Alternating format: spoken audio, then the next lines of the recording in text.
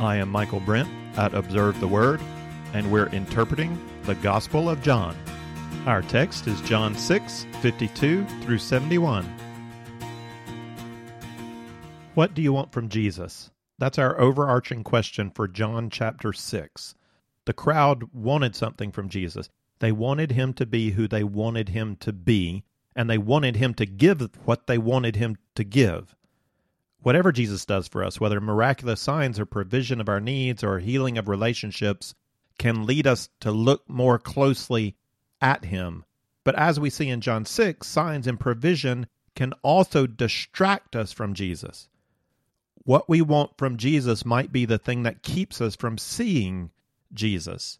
Do I want something from Jesus, or do I want Jesus? While dialoguing with the crowd in Capernaum, Jesus recognizes a hardness of heart similar to the generation that died grumbling in the wilderness. Unlike the Samaritans in chapter 4, this crowd is not willing to follow where Jesus leads. They want what they want and become frustrated that Jesus insists on something different.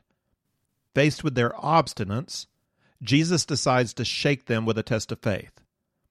John 6 began with two signs, one for the masses and one just for the disciples. A dialogue followed the signs. That dialogue led to a test of faith and two responses. In our last lesson, we looked at the two signs in the beginning of the dialogue. In this lesson, we pick the dialogue back up with the test of faith and then consider the two responses that follow. We'll start with the test. This is in John 6, 49 to 50. Your fathers ate the manna in the wilderness, and they died. This is the bread which comes down out of heaven, so that one may eat of it and not die. I am the living bread that came down out of heaven. If anyone eats of this bread, he will live forever. And the bread also which I will give for the life of the world is my flesh. Then the Jews began to argue with one another, saying, How can this man give us his flesh to eat? So Jesus said to them, Truly, truly, I say to you, unless you eat the flesh of the Son of Man and drink his blood, you have no life in yourselves. He who eats my flesh and drinks my blood has eternal life, and I will raise him up on the last day. For my flesh is true food, and my blood is true drink. He who eats my flesh and drinks my blood abides in me, and I in him. As the living Father sent me, and I live because of the Father, so he who eats me, he also will live because of me. This is the bread which came down out of heaven, not as the fathers ate and died. He who eats this bread will live forever. These things he said in the synagogue as he taught in Capernaum. Like the middle of the dialogue, that began with, I am the bread of life, and ended with, I am the bread of life, this passage is also chiastic. It begins and ends with Jesus repeating that the fathers ate the manna and died. Referring to the physical death of that generation is a challenge to look beyond what you think you want to that which is really fundamentally essential. You want bread, but bread today does not do anything about eventual death. There's a bread that comes down out of heaven that provides eternal life. Jesus has already declared of himself, I am the bread of life. He's told us that he's the bread, that the bread provides eternal life, and that the way to get this bread is through faith in him.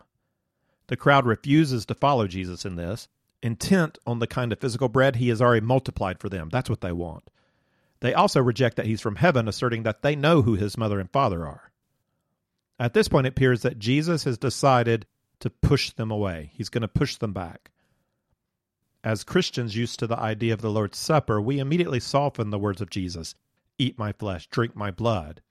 But for this original audience, the idea of drinking human blood would have been extremely offensive. I mean, it ought to be offensive to us to think about. And to make matters worse, he's saying these things in a synagogue. I think John held on to that detail until verse 59 to emphasize for us the incongruity of what Jesus has just said. Jews by Torah law drain the blood out of their meat before eating. God states in Leviticus 17:10, I will set my face against that person who eats blood and will cut him off from among his people. 1,500 years of Torah practice has ingrained in the Jewish people a revulsion for blood and food. And now Jesus, in a synagogue tells people that they must eat his flesh, human flesh, and drink his blood, human blood. How revolting. It's just gross. And even if he does have some symbolic or mystical idea in mind, this is completely inappropriate. This is a metaphor a preacher, a priest should never use, not anywhere, not in a synagogue, certainly. What's Jesus doing? New birth, eternal water, everlasting bread. Those metaphors confused, but they didn't offend. But this? Why would Jesus say something like this? And maybe the more important question is, why didn't Jesus later explain himself when so many people got offended and stopped following him? It's one thing to shake people up a bit to make sure they're paying attention, but when they get angry and start walking out on a basis of the offensiveness of the preaching, why not just say, hold on there, wait a minute, I'm not being literal. You're not really going to eat me. Of course not. There's a deeper meaning. Why not clear it up? Why doesn't Jesus do that? Why does he create this emotional and cognitive dissonance, this internal struggle and tension, and then just allow it to sit there? He lets it stew until the majority of people turn and walk away. Why doesn't he clarify his words? I believe Jesus is testing their faith.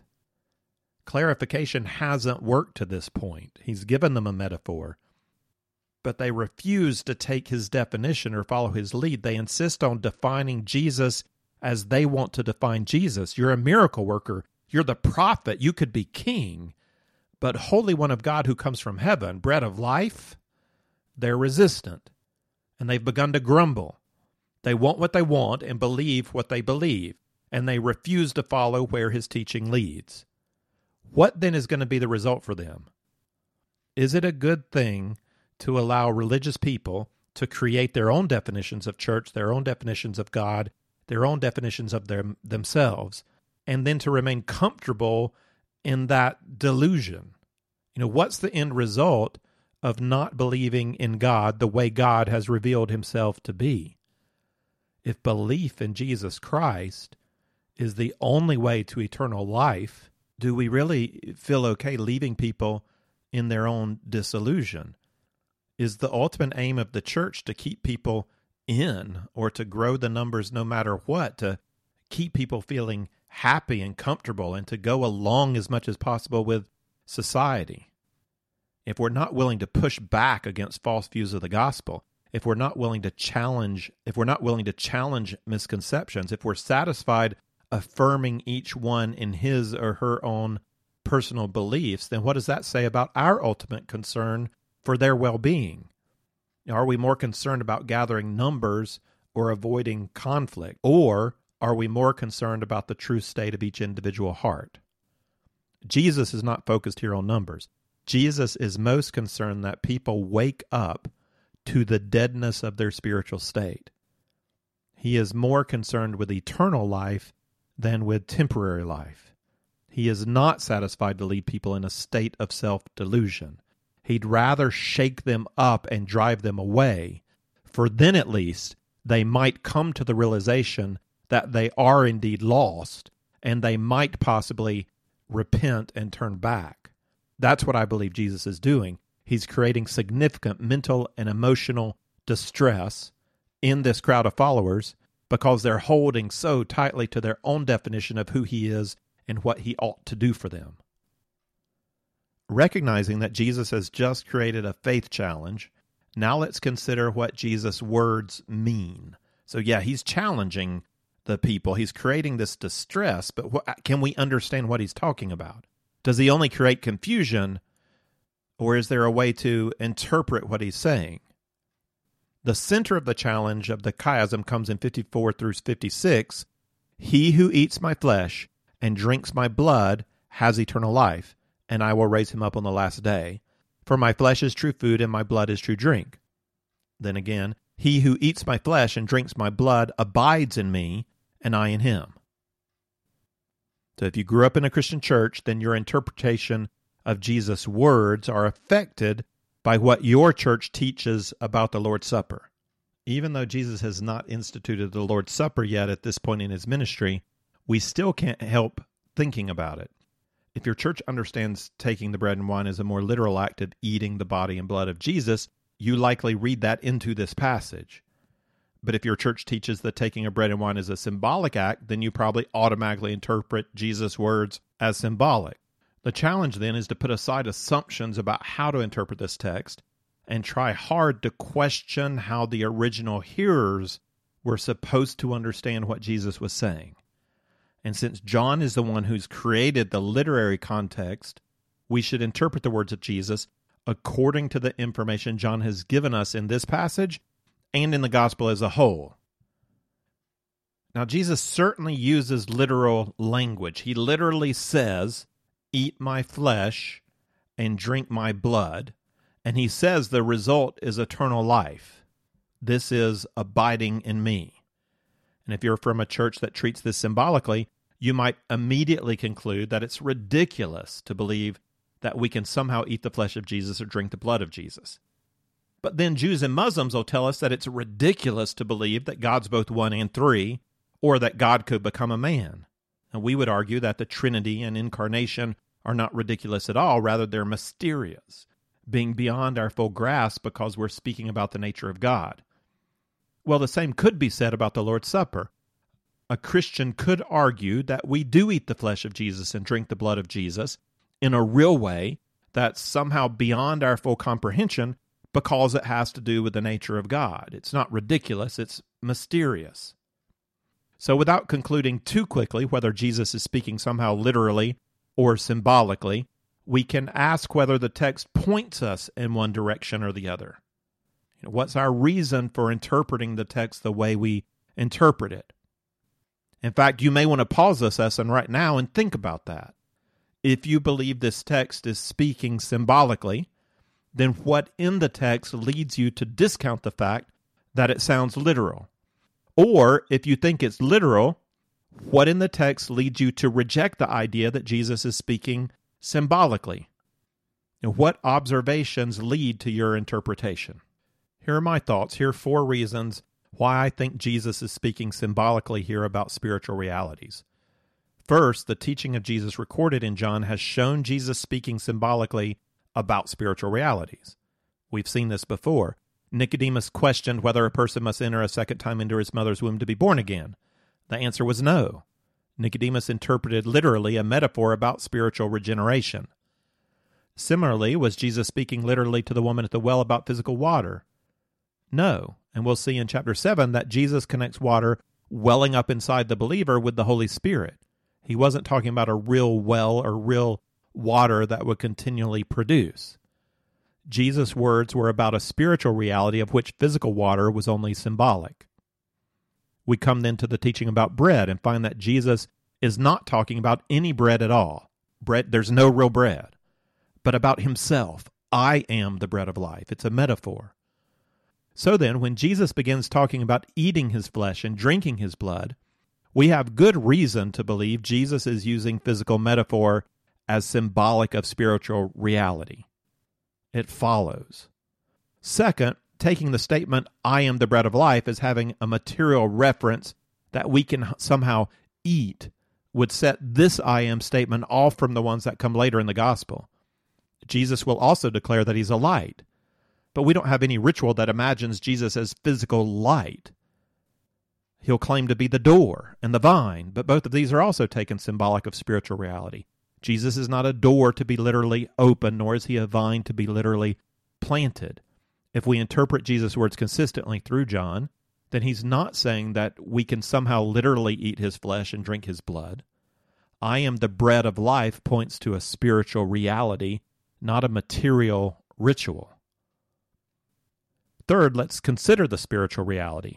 If Jesus is declaring that literally eating his flesh and drinking his blood produces eternal life, then we would have to conclude that eating the Lord's Supper is the means by which we gain eternal life.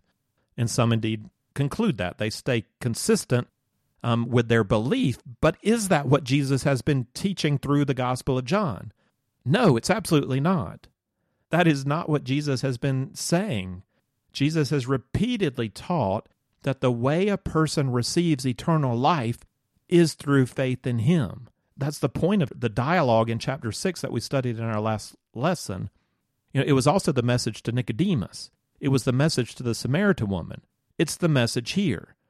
Jesus began his teaching about the bread of life, declaring, "He who comes to me shall not hunger, and he who believes in me shall never thirst." Jesus is talking about spiritual satisfaction, spiritual completeness. He identifies himself as the bread, and the way to get the bread is faith. Eating and drinking of Jesus becomes synonymous with faith. In verse 40, he said, "This is the will of my Father, that everyone who beholds the Son and believes in him may have eternal life." The promise of eternal life Jesus gives in 54 says that whoever eats my flesh and drinks my blood has eternal life. Belief is parallel to eating and drinking. Eternal life doesn't come through the Lord's Supper. Eternal life comes through believing in Jesus. That's the consistent message of John up to chapter 6, and that is going to be the consistent message of John after chapter 6, and in fact, it's a consistent message through the New Testament. We don't see an emphasis on the Lord's Supper through the letters.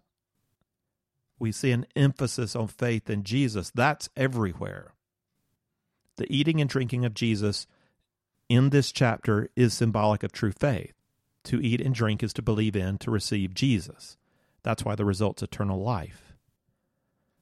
Fourth, kind of a final point, we need to be careful not to mix symbol with reality. The Lord's Supper is not the primary background for the words of Jesus here, right? He's not talking about the Lord's Supper unless it's somehow in the future, because the Lord's Supper has not been established yet. It would be more right to say the Lord's Supper is about what Jesus is saying here. The background for what Jesus is saying here is the Passover feast. And later at the last Passover, that's where Jesus is going to institute or establish the Lord's Supper. So there's a connection between Jesus' words here and the Lord's Supper. That connection is the Passover. And so we need to go back to the Passover to consider the meaning. The words here and the words at the Last Supper both draw from the reality of the Passover feast. Both take meaning from the Passover feast. So we think back in the Old Testament, flesh and blood. What's flesh and blood about? Well, Leviticus chapter 17 is pretty clear that flesh and blood are connected to the sacrifice of atonement. They're not to be taken separately, like flesh is one thing and blood is one thing, but as a whole, it's flesh and blood. Flesh and blood are the whole sacrifice, both together representing the animal whose life is given up. The life of the sacrifice is offered in place of the sinner. That's what atonement means. This is a kind of a sacrifice that's offered in place of someone else. As the blood drains from the animal, the vitality of the flesh is seen to drain away. The eyes close. It's like the animal goes to sleep. The body stops moving. The life is gone. So giving up the flesh, giving up the blood is giving up life. The animal is sacrificing life. And if we don't want to be completely scandalized by the words of Jesus, thinking he's talking about some kind of mysterious cannibalism, then we need to understand his reference to flesh and blood as a reference to sacrifice. And since John's already informed us that this is the time of the Passover, and all our language has been from the manna in heaven and the coming out of Egypt, the most immediate reference for sacrifice is the Passover lamb. That's what we're supposed to think about at Passover. When Jesus institutes later the Lord's Supper, that's what people are supposed to be thinking about. When he talks about flesh and blood, you're supposed to be thinking about the Passover lamb. And you remember that lamb had its blood smeared on the doorpost of Jewish homes during the last plague in Egypt, so that the angel of wrath would pass over those homes and the firstborn would not die. That lamb was symbolic. That lamb didn't really protect people. It didn't really take away sin. It pointed ahead to a true sacrifice of atonement. John the Baptist recognizes that this symbolic sacrifice of the lamb comes true in Jesus. And so when Jesus comes to be baptized, we read this in chapter 1, John the Baptist cries out, "Behold the Lamb of God who takes away the sin of the world." So what is Jesus talking about when he's talking about flesh and blood? He's talking about Passover lamb. that people ate. People ate the Passover lamb. But he's talking about himself as the sacrifice. This is the spiritual reality that Jesus is pointing us to through his shocking metaphor, that he himself is the sacrifice that must die for our sin. That's why it provides eternal life. Jesus provides eternal life for us by taking punishment on himself so that the wrath of God will pass over. His flesh and blood is the sacrifice of atonement. Eating the bread and wine at the Passover feast was a reminder to Jews of God's great salvation out of Egypt. Eating the flesh and blood of Jesus is not something we do literally. It's a symbolic way of remembering God's even greater deliverance from sin. Jesus is calling on us to believe in him as the Passover lamb. Eating is receiving. When we take the Lord's Supper, we proclaim our faith in Jesus through a symbolic act. By eating the bread and drinking the wine, we proclaim our faith that Jesus indeed gave up his own flesh and blood for us as the true sacrifice of atonement that takes away our sin and makes possible eternal life. Let me sum up these 4 points. We could interpret Jesus' words as a mystical eating and drinking of the flesh and blood of Jesus in some mysteriously real way.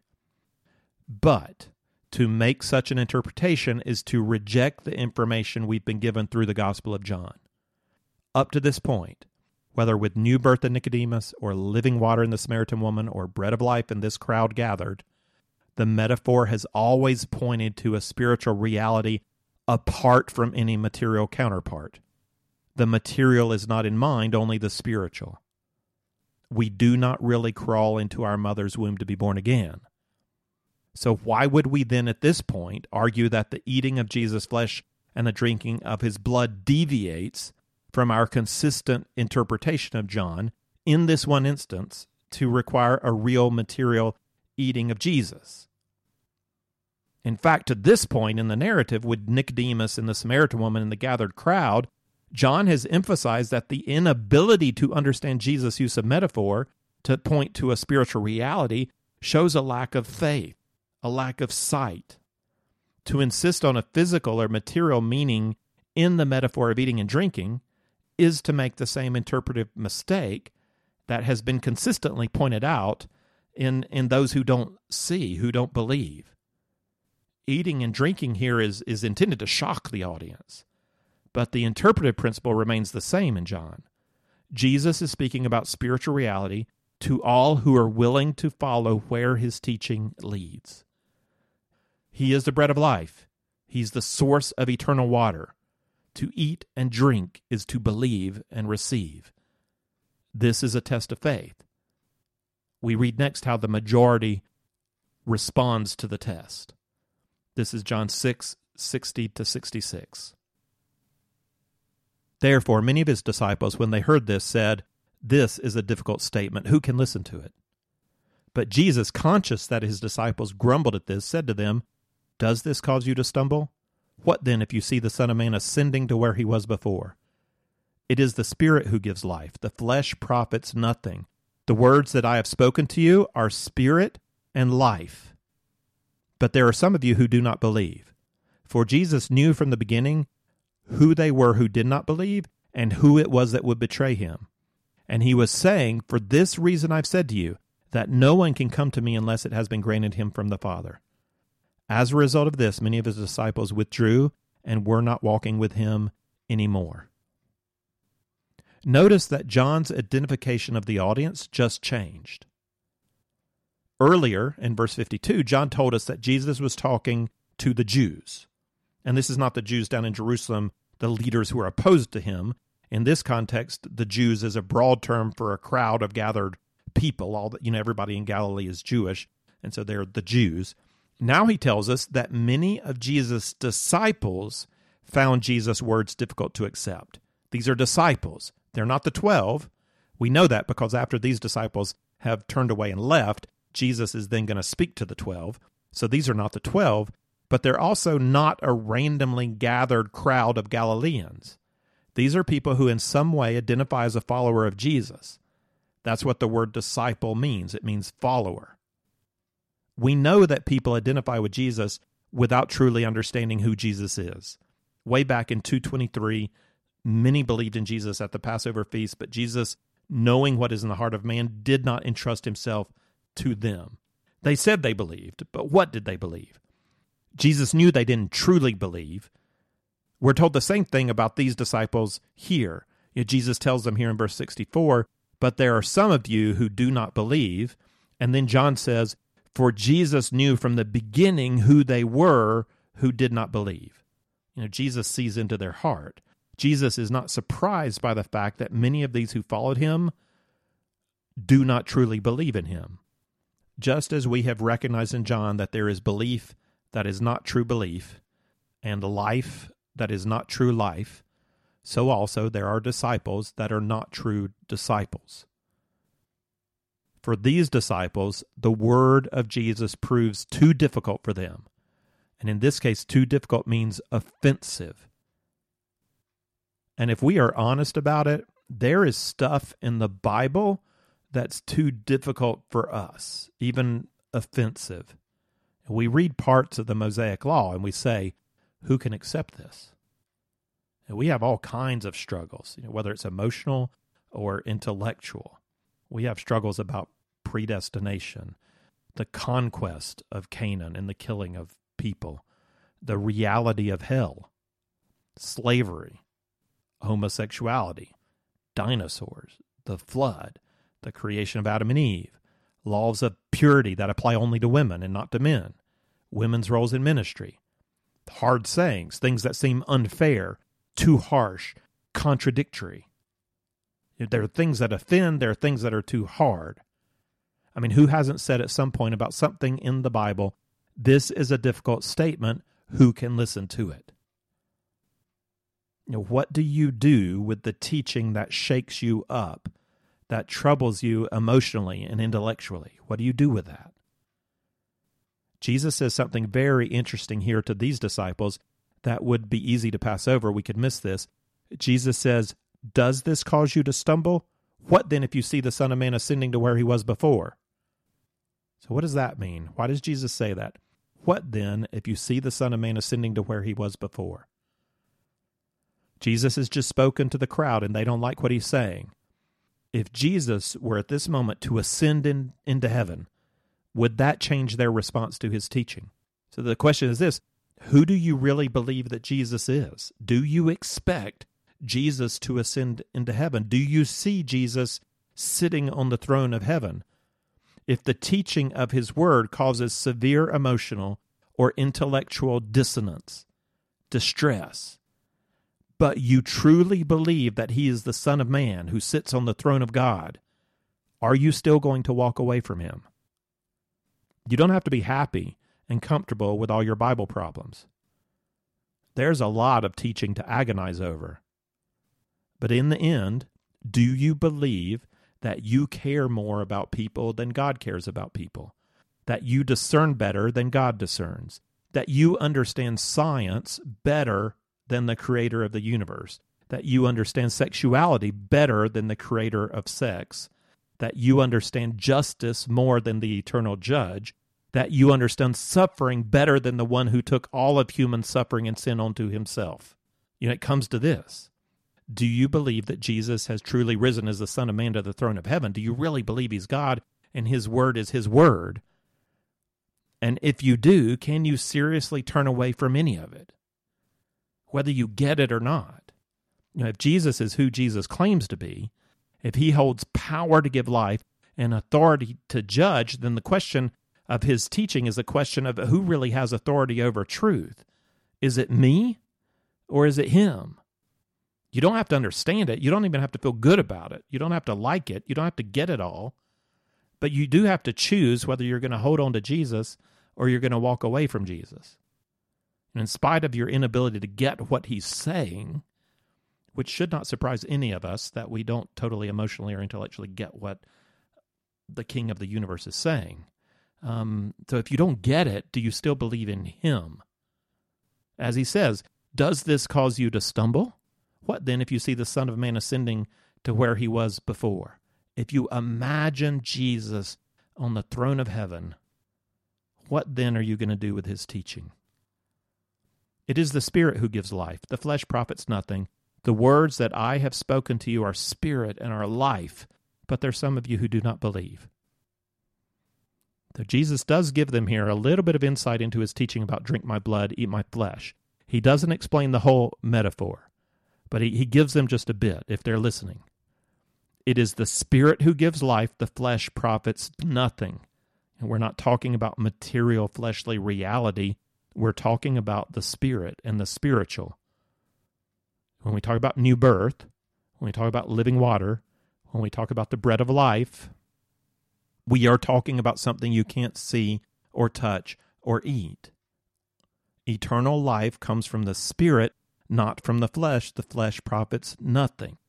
He's been talking about the spirit, and he says it here plainly. The words that I have spoken to you are spirit and life. You don't abide in Jesus by eating really his flesh and drinking his blood.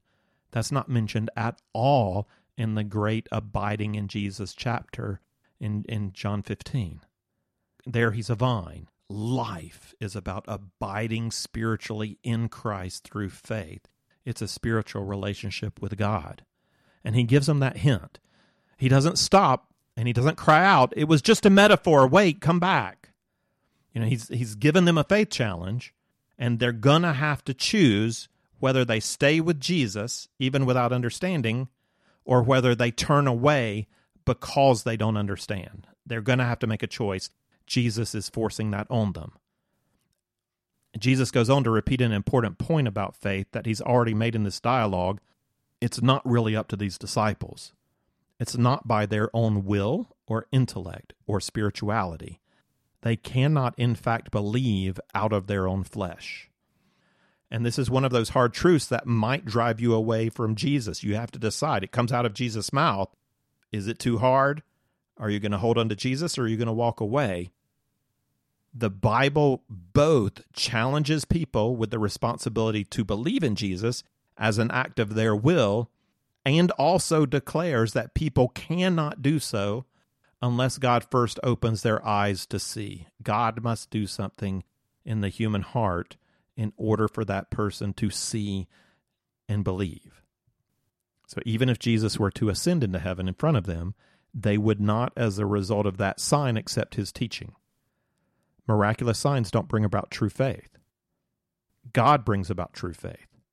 Remember what Jesus said in verse 37, all that the Father gives me shall come to me. And then in verse 44, no one can come to me unless the Father who sent me draws him. And then here again in verse 65, no one can come to me unless it has been granted him from the Father. Even seeing Jesus ascend into heaven is not going to change the heart of a person. God must open our eyes and draw us to himself. I met a young woman from Iran here in Zagreb who rejected Islam and chose to identify herself as a Christian. In her long journey from Iran to Europe, she found herself stuck in Serbia, unable to go further. The night before crossing into Croatia, she had a dream about Jesus. And when she woke from the dream, she prayed to Jesus for safe passage. And she got it. Somehow she miraculously, according to her, was able to cross into Croatia. And so she became a disciple or follower of Jesus.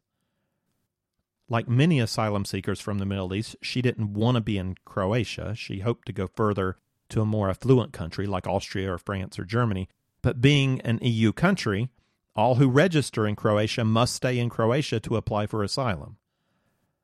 Instead of staying, she prayed to Jesus for safe passage into Germany, but that was breaking the law, and she was caught trying to cross the border and brought back, and she was in trouble. Jesus failed her, so now she no longer calls herself a follower of Jesus. A dream and a perceived miracle led her to proclaim faith in Jesus. She said she believed, but her faith was not true spiritual sight. She had not been born again through the work of the Holy Spirit. She responded to something powerful, and she claimed to be a disciple, but she was not a true disciple. She had in her own mind who Jesus is, and she had what she wanted from Jesus. And when Jesus did not give her what she wanted, when he didn't live up to her expectations, she walked away. That's not the Jesus she wanted. Interesting, I've also met a man from Iran who had a very similar story, who I believe truly has come to faith in Jesus. God can use dreams and miracles, but the key ingredient is not a dream or a miracle. The key ingredient is the internal work of God in the heart of a human being. You can't come if God hasn't granted it and if he doesn't draw you. Judas is the specific example used here, and also later in verse 70. Judas is not an example of a true believer who falls from grace. That's made very clear here. We're told that Judas didn't believe because God never did the work in his heart that was necessary in order for him to believe. And so Jesus was not surprised that Judas betrayed him, and he was not surprised here that the many of his disciples left, because Jesus, from first to last, sees what's in the heart of a person. He's not fooled. That's why he creates the faith test. That's why he challenges them, so they won't follow him in self-deception. Now, Jesus is not done. We've had one response. We need to get to the other. So next he turns to the 12, and he challenges their commitment. This is in verse 67 to 71. So Jesus said to the 12, "You don't want to go away also, do you?" Simon Peter answered him, "Lord, to whom shall we go? You have the words of eternal life. We believed and have come to know that you are the Holy One of God." Jesus answered them, "Did I myself not choose you, the 12? And yet one of you is a devil." Now he meant Judas, the son of Simon Iscariot, for he, one of the 12, was going to betray him. What do you think about Peter? Did Peter understand what Jesus was saying about eat my flesh and drink my blood? Did he get it? No, he had no clue what Jesus was talking about. I mean, read through the rest. The disciples don't get the teaching of Jesus yet. They're confused with everybody else. Peter was not with Jesus because of his clear understanding of theology. Peter was with Jesus because of Jesus. He didn't get what Jesus was saying, but he got Jesus. Peter trusted Jesus. He believed in Jesus. Peter held on, even though he had no idea what Jesus was really talking about. "Lord, to whom shall we go? Where are we going to go? You have the words of eternal life. You're the Holy One of God. I'm sticking with you." And this is the contrast. When Jesus asked, "What if you saw the Son of Man ascend into heaven?" Those who had left had never believed that Jesus really was the Son of Man who was really going to ascend into heaven. Peter does, so he was shaken too, but he was holding on to Jesus. When the teaching of Jesus shakes you up, you have to ask yourself, what do you believe about Jesus? What do I believe about Jesus?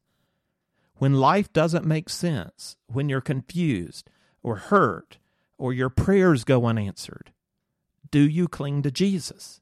Do you say with Peter, "Lord, to whom are we going to go? You have the words of eternal life. You're the Holy One of God." And when this happens, having been shaken, you discover what you really believe about Jesus.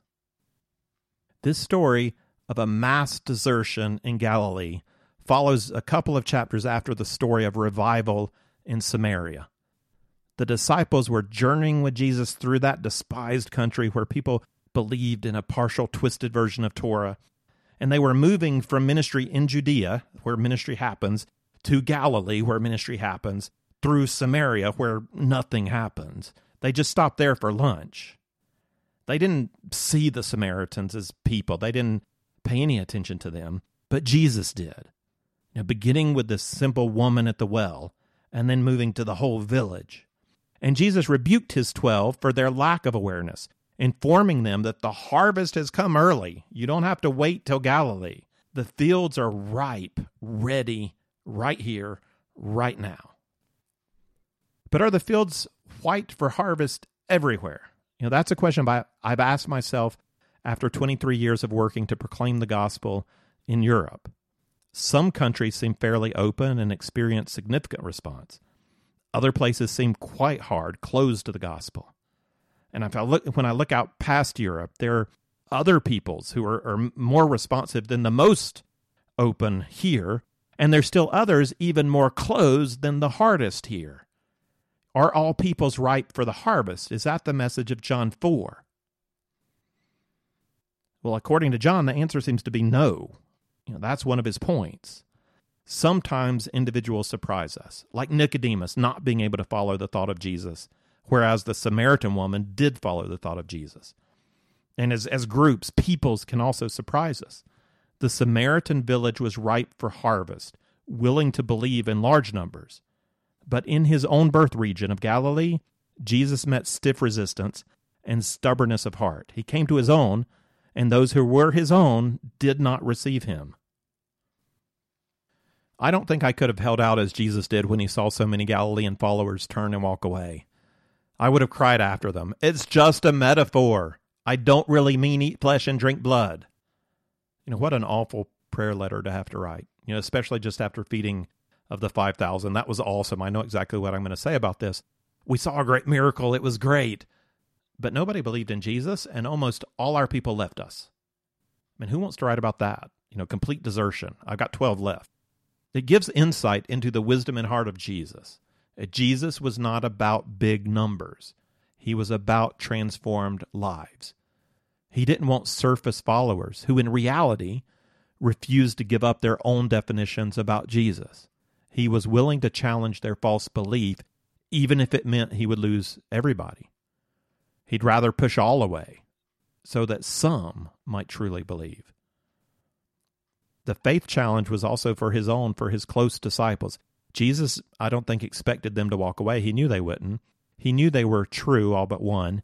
He expected them to hold on. His challenge to them provided an opportunity for them to experience the testing of their faith, to be strengthened by that testing in their own conviction that Jesus is all. Where are we going to go? You're the one from God. So after everybody left, we could ask, did Jesus fail in Galilee? Was his ministry a failure? Everybody left. Well, how you answer that depends on your spiritual math. How do you count success? Through this faith test, Jesus pushed away from his movement the many who did not truly believe, but he held on to a dedicated few. And when we look ahead into the future, we see something really interesting. Really interesting. On the day of Pentecost, so when we get to Acts chapter 2, when the Holy Spirit comes upon the followers of Jesus and they begin to miraculously witness in Jerusalem in the languages and dialects of all those present, people in the crowd are going to marvel. They're going to be amazed, and they're going to say, "What's going on here? Aren't all of these who are speaking Galileans? Aren't they all Galileans? Why, yes, indeed. Yes, indeed. Was Jesus successful in Galilee? Maybe not if you go by breadth of numbers, but if you go by depth, if you go by those who held on, these are from Galilee, and they're about to turn the world upside down." If you would like the text of this lesson with some reflection questions, or if you'd like to see overview charts that go along with our study of the Gospel of John, then check out the resource page at observetheword.com.